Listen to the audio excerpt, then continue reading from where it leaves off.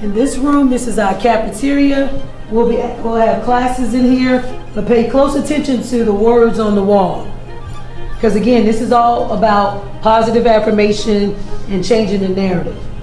In this room, we'll serve at-risk youth, seniors, second chance offenders. Classes will be taught here. We can seat about 100 people.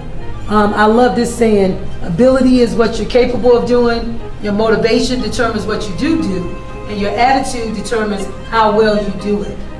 That's awesome. This beautiful black queen here is my mom. She was always given to the community all the way up until the week before she passed.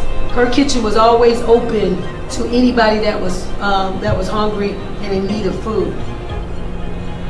So how fitting for it to be named Ernie's Kitchen. Ernie's Kitchen is a full-service commercial kitchen.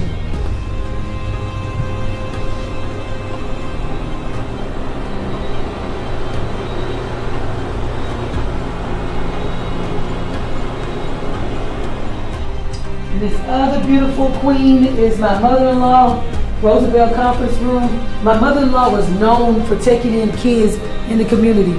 Her and her husband had 13 biological kids and raised 10 to 15 other kids, some from babies. So she was kind of like the community mom. So how fitting for this to be Roosevelt's conference room.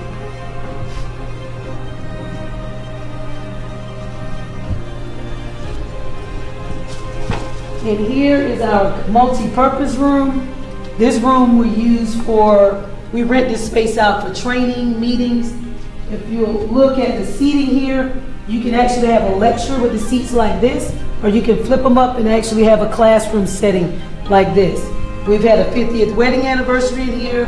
We had a ministerial council meeting in here. I mean, you can have all sorts of things in here. If need be, we can take these chairs out and bring in the formal table and chairs and have a baby shower, a birthday party, a small graduation party.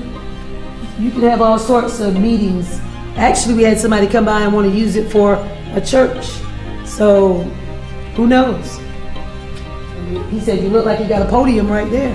So, this is our multi-purpose room.